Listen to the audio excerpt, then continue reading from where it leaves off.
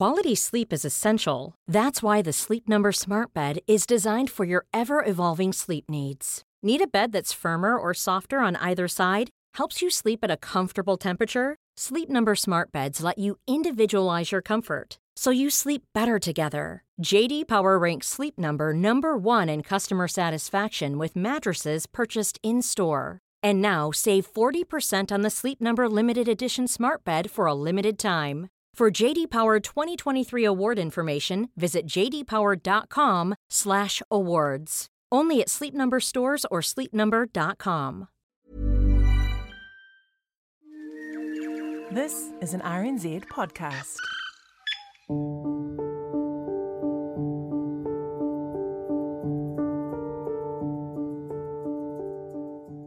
This afternoon in Wellington at 22 minutes past 5, you saw an example of that, where the ultimate expression of that form of hate was that murder which was committed in the Trades Hall.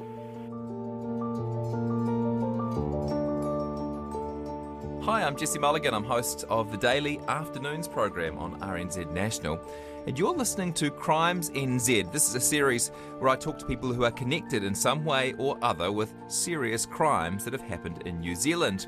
Now, in this one, I'm talking to Graham Clark, who was the secretary of the Wellington Trades Council during the time of the bombing of the Trades Hall in 1984, which killed Ernie Abbott.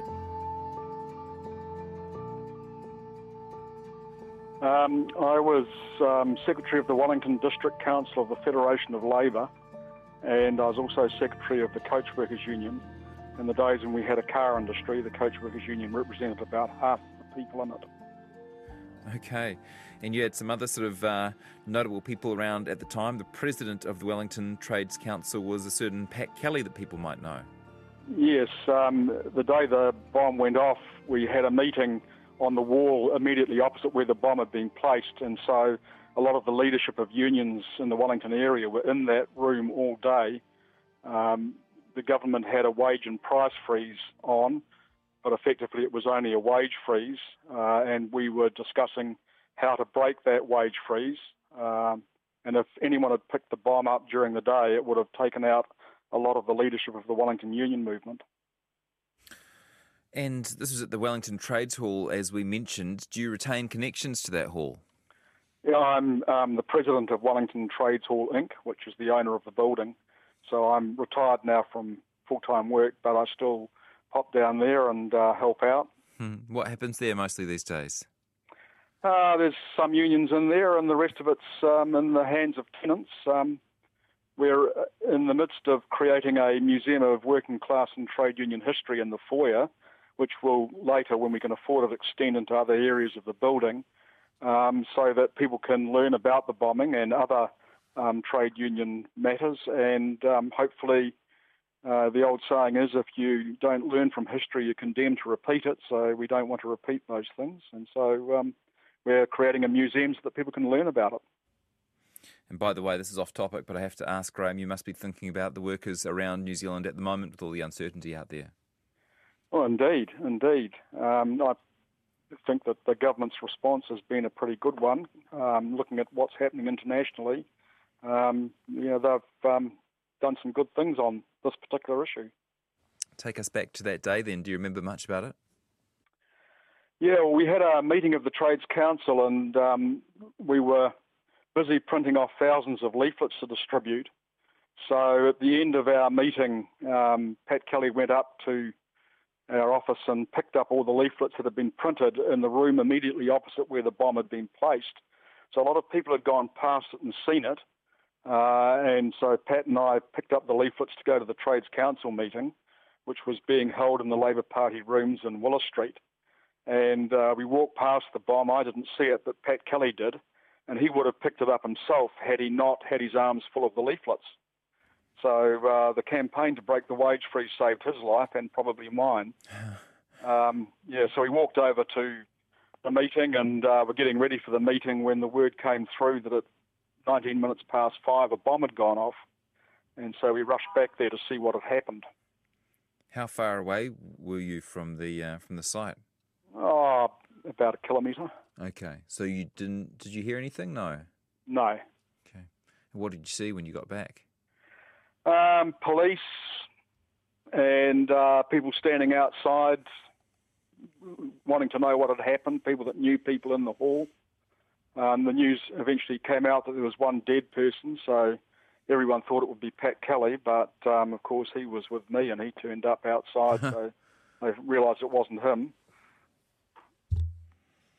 And what was your sort of, emotional reaction to the bomb at first? Did you think, well, first of all, was it something that was at all on the radar for you, an attack like this? It wasn't really on the radar for me. I mean, we didn't have those sorts of things in New Zealand, did we? And in fact, it was uncommon around the world, never mind New Zealand. It's only recently become far more common for these sorts of, essentially terrorist events to occur. So, no, I wasn't expecting it. It certainly, you have a reaction to it. It made us all far more cautious in going about our working lives. And now we have a clip from a unionist called Alf Kirk from a tribute film, which is called The Hatred Campaign. It was produced by Rod Prosser. And in this clip, Alf describes what went through his mind when he heard the bomb. I was just driving down Vivian Street at the time, and the car shook. There was this cloud of smoke from Trades Hall. I never had any doubt it was a bomb. It was something I'd been expecting for so long. And reflecting on it afterwards, after we got over the feelings of shock and personal loss, I was trying to think, well, why was it? Why did I think it was so inevitable? Yeah, and why might he have thought it was inevitable? You mentioned that you weren't expecting anything like it, but Alf said it wasn't a huge shock to him. Is that because there was a lot of tension around the time, Graham?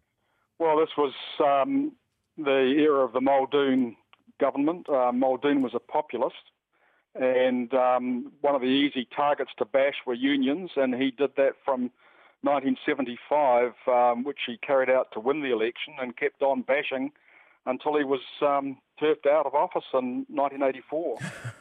And part of the tension was caused by his wage price freeze. Prices, you could justify an increase, but you couldn't justify any increase for wages. And so obviously there was a lot of tension as people didn't like having their living standards cut in what was then an era of high inflation. And presumably, as part of the union movement, you were agitating to get those wages to move. Well, we were agitating to try and break the wage freeze. So there were strikes in a number of industries. And in Wellington, the pivotal one became strikes of cleaners, which was Pat Kelly's union. And it was felt it was desirable to focus on low-paid workers who were the most vulnerable to price rises and for whom the freeze was unfairly sort of making their living circumstances extremely difficult. Yeah, so that was what was going on at the time. And by the way, if anyone thinks that Graham is exaggerating about the attacks that were taking place at the time, here's a clip from a National Party ad of the era. The following is a party political broadcast on behalf of the National Party. Tonight, industrial relations. Most trade unions are concerned with the welfare of their members, but some forget. Like the ones that have workers fired if they don't pay their dues, or finance a political party which their members oppose. The people's flag is deepest red. If you belong to such a union, you may want to get out, but the law says you can't. Other unions are more militant, like the little union that closed factory after factory and put all the workers out of work. Or the one that went on strike because they didn't want to make their beds anymore. Then there are the unions that are run by people who import class prejudice and industrial anarchy. They can close your business, take away your job, or bring down our shaky economy. And there's nothing you or the Labour government can do about it. Because the first thing the Labour government did was to change the law to make these things legal. Does that take you back, Graham? It does. A great reminiscence. It would seem totally foreign, probably, to most people listening today, eh? I mean, there's still this sort of familiar divide between left and right and between National and Labour, but that sort of really, really strong attacks on the union movement, I mean, was that common at the time? It was common at the time, and it's coming up again, because if you look at the National Party's election manifesto, they're talking about breaking the union monopoly in the state sector. They broke the union monopoly in the private sector in 1990, but the state sector unions remain quite strong, and they've even gone further than that. They want to discuss creating non-union forms of worker organisation. And the last people that did that were Mussolini and Hitler. So I think we're in for a populist election campaign from the National Party, and some of what they're saying is very concerning. We should all learn from history, and that's one of the reasons for learning about the Trades Hall bombing and what gave rise to it. Well, people will be impressed by your passion all these years later, Graham, for the union movement.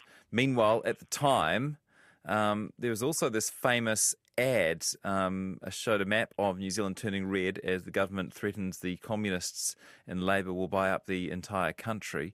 And then it finishes with what now known as the famous Dancing Cossacks.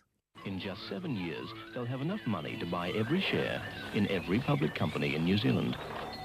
Soon, they could buy all the farms. Indeed, one day, the government could wind up owning literally everything. And you know what that's called, don't you? Vote National. Okay, so... Well, that's typical of populism, isn't it? Because what they were talking about has now come to pass, and we have a KiwiSaver fund. It's lost quite a bit with the big, huge share slump, but it never managed to buy up the whole country. So what they were campaigning about has actually happened, that we have this superannuation industry, and it's no way is it capable of buying everything. Now, this is all before, of course, the big changes in the 80s, known as Rogernomics. But David Lange, or at least a few years later, was around, and this is a bit of a taste of what he was up to at the time. Muldoon famously wouldn't comment on... oh no, let me take it back. So what did the Prime Minister, Robert Muldoon, have to say about the bombing of the Trades Hall? I don't recall him saying anything. Nothing at all. He didn't refer to the first ever sort of active, well, let me say the first... the biggest act of terrorism of the 20th century in New Zealand. He didn't have anything to say about it? Not as far as I'm aware. I mean, I could be wrong, but I don't recall him actually saying anything about it at all. Yeah, we certainly don't have any... We had a public funeral, and thousands of people stopped work and came to the funeral, and I don't recall there being any message from the Prime Minister. Meanwhile, the leader of the opposition was David Lange. Here's a clip of him. This is thanks to Ngā Taonga Sound and Vision. In New Zealand, we have certain problems. We have a society which has been conditioned into thinking that you are not masculine unless you're threatening a punch-up. You must, you see, always seem to be aggressive. And you need to confront, because that's the style that we've been told is the appropriate one. You can get an awful escalation of that because sometimes people take calculated pursuit of hate, literally. This afternoon in Wellington at 22 minutes past 5, you saw an example of that, where the ultimate expression of that form of hate was that murder which was committed in the Trades Hall. There wouldn't be any responsible person in New Zealand of any political complexion that would regard that as in any way excusable or to seek to find some absurd explanation for it, and I do not. But what I say is that we ought not to be, as a nation, over-surprised that that type of escalation of hate has occurred. Gee, that's actually quite incredible. I haven't heard that clip before, and it's really interesting him connecting a line between the New Zealand view of masculinity and a violent terrorist act. I mean, that's really, I think, ahead of its time to hear him talking about that. Yeah, I'd not heard that before either, and it is quite as Lonnie was apt to do, a great statement. Do you recall the funeral for... And by the way, if you've just tuned in, I'm talking to Graham Clark, who was on the scene at the Trades Hall bombing in 1984 and killed one 64-year-old Ernie Abbott. Do you recall Ernie's funeral, Graham? I do, yes. I was a pallbearer, and I had to read the telegrams of sympathy, which is why I don't remember one from the Prime Minister. Mm. Well, how big was the funeral? You said it was pretty big. It was too large to fit in the old Wellington Town Hall. And after the funeral, the hearse and the procession went and walked past the Trades Hall with the coffin in the hearse. And at Trades Hall, that's where the funeral ended. We also have a clip from the funeral, and this is Pat Kelly addressing those gathered. You might, when you listen to this clip, hear the sound change from inside the massive hall to the loudhailer, which is carrying the speeches to those outside who couldn't fit in. And to those people who have, over this last 10 or so years in New Zealand, engaged in dividing the nation, have engaged in bashing the trade unions, who organised large marches in Auckland on the basis of hate unions, who have consistently and constantly, since the 70s, put forward this vitriolic line of hatred. And I say to them that you will now need to reflect, is this what you sought to achieve? Because if you did, you have been successful. But successful in striking down an ordinary working man, an active trade unionist certainly, but striking down a man that was going about his ordinary work. That's Pat Kelly speaking at the funeral 36 years ago after the Trades Hall bombing. What was the feeling at the time, Graham, of who the target of this bomb was, or what the target was? Well, there was a whole variety of different speculations on the motive. There'd been a strike of the Tramways Union the day or 2 days before, and I always felt that given that the bomb was placed at the end of the hall where the Tramways Union offices were, that it was perhaps directed at them. But since then, we've sort of discovered that the bomb was extremely complex and required a high level of skill to make, and it would have had to have been made over a long time frame than the night of a strike had occurred. So someone had been working on it for quite a while? Someone had been working on it for longer than a couple of days, yeah. And tell me about the police investigation. Well, we were shut out of the Trades Hall for many weeks, and they did a forensic examination. They didn't tell us too much. I learned, for example, that the switching device was a mercury switch and that very few people knew how to make it, but that was never put out in the public. And other items that weren't put in the public were that a lot of accelerant was placed in the bomb to try and make the Trades Hall burn. It wouldn't burn. Unfortunately, we've had to spend $75,000 on a fire alarm system for something that won't happen to the building because we've already had the experience. And it was packed with pages from the Evening Post, and they actually managed to identify which particular issues of the Evening Post had packed the bomb. And it was odd because they were 7 years old, the issue of the paper. Wow. I understand that they actually conducted a raid on one of the suspects because the suspect pool was pretty limited. People having the knowledge to make that kind of bomb with that kind of switch. And they did a raid and found at the time he had the newspapers and he had the pages missing that were in the bomb. But they chose not to arrest him. I guess he may not have been the person that placed the bomb. He may have had a defence, who knows, but to me I would have thought if he'd been arrested at the time and his identity was tested against witnesses, that someone may have actually seen him. Because a lot of people worked in the Trades Hall at that time, and I know that various people who worked there were asked by the police to assist with identikit pictures of people that they'd seen that they didn't know in the hall. And with a bit of more effort, I think that possibly, instead of waiting all this time to make that information known, if it had been made known at the time, they may have been more successful in arresting someone and getting a conviction. There can't have been many people in New Zealand who would know how to create a bomb like that.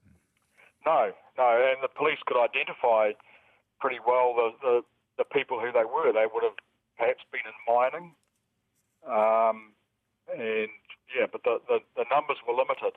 I understand they had 3 principal suspects, and they weren't sure which one it was, but I would have thought that when one of the suspects' houses was raided and the newspaper that was in the bomb was that 7-year-old edition of the newspaper was in the home and the pages were missing, I would have thought that was possibly something to go on. So what's your theory as to why they didn't proceed with that particular suspect? I think there's possibly a defence.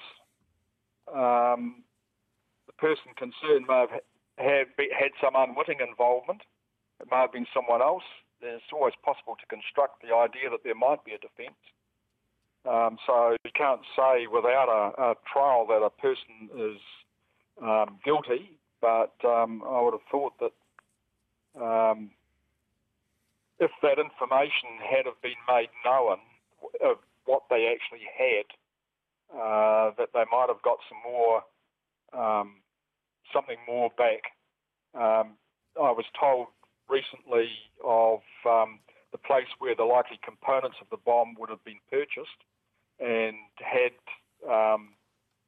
that been known, then the people in the place where the components were purchased may have been able to identify who they sold them to.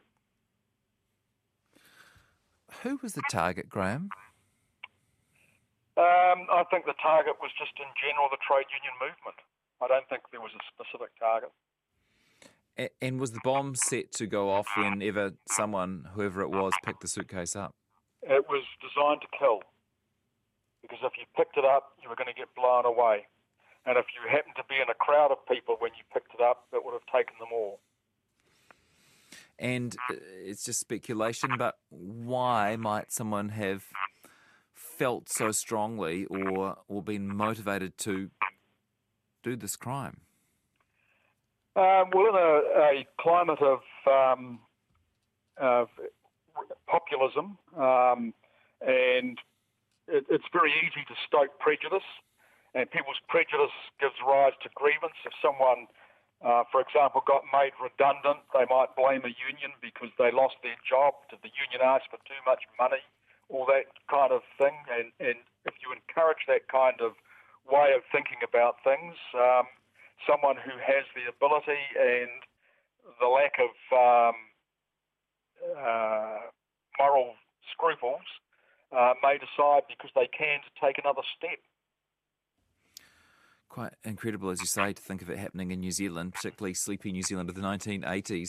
I've got a message here I thought you might enjoy. It says, Ernie was a kind, friendly Englishman with a ready sense of humour and twinkling eyes. Every morning when I got to work, he would welcome me warmly and try to carry my handbag for me, his kindly sense of humour to a young woman. He was a lovely man who should never have been harmed, and that comes from Sue, who worked for the Printers Union when she was just 18. We haven't talked much about him as a person, but how do you remember him? I remember him as a bit more of a stirrer, actually, because fair enough. He was the caretaker and cleaner, so he was always around. He had a flat on the top level of the building, and I would arrive at our office at about 8 o'clock, and our office was full of Poms at that stage. I'm a Kiwi, but we had a lot of Poms in the office, And by about 8:15, he had them all erupting in open warfare with each other, arguing and screaming and shouting at each other. So he could manage to stir up a good argument. And of course, at his funeral, Jimmy Milne from the Watersiders Union said he was a good union delegate because he'd been a wharfie. And to be a good union delegate, you've got to be a bit of a stirrer. You've followed this story, obviously, over the years. How frustrated have you been that police haven't managed to make an arrest, that no one's been charged? It doesn't particularly frustrate me apart from the point of view of justice. You know, you like to see justice done.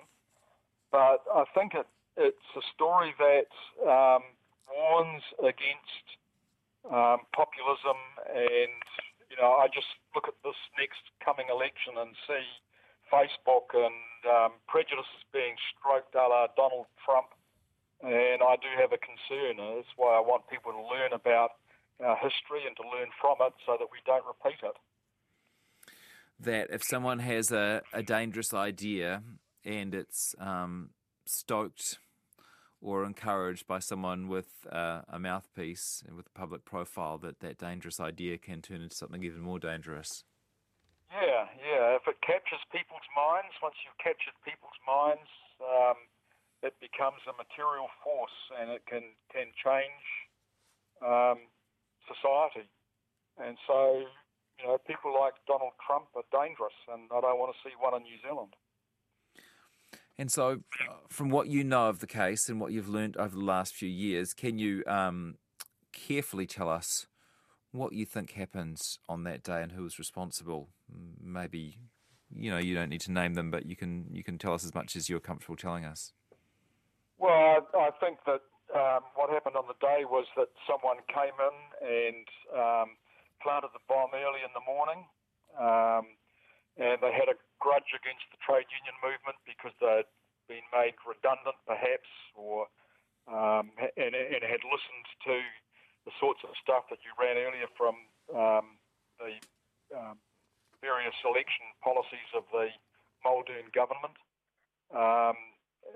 There is a guy who the police have identified had the newspaper that was used to pack the bomb, and the pages that were used to stuff and pad out the bomb were missing from those pages.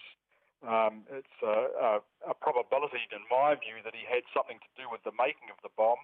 He may not have been the person that planted it. He may not have even known what it was going to be used for. So, who knows? That's all I'd say. And do you think there will ever be an arrest or any more news on this case? The only news that would be forthcoming, which I would have thought would have surfaced by now, would be if they'd managed to recover DNA. I understand that they held the theory that because the bomb was picked up by the handle and the person who delivered it by the handle, that it may have had DNA on it that could have been recovered, that it wouldn't have been burnt at the time. But if there's no DNA survived, and frankly I think that's pretty much a long shot, then I think it'll be case unsolved. You've been listening to Crimes NZ, and I'm Jesse Mulligan. There are more episodes of this series on the RNZ podcast page, or on Apple or Spotify, or wherever you get your favourite podcasts. And if you like this series, try White Silence. It's another award-winning RNZ podcast series. You can find it on the RNZ podcast page.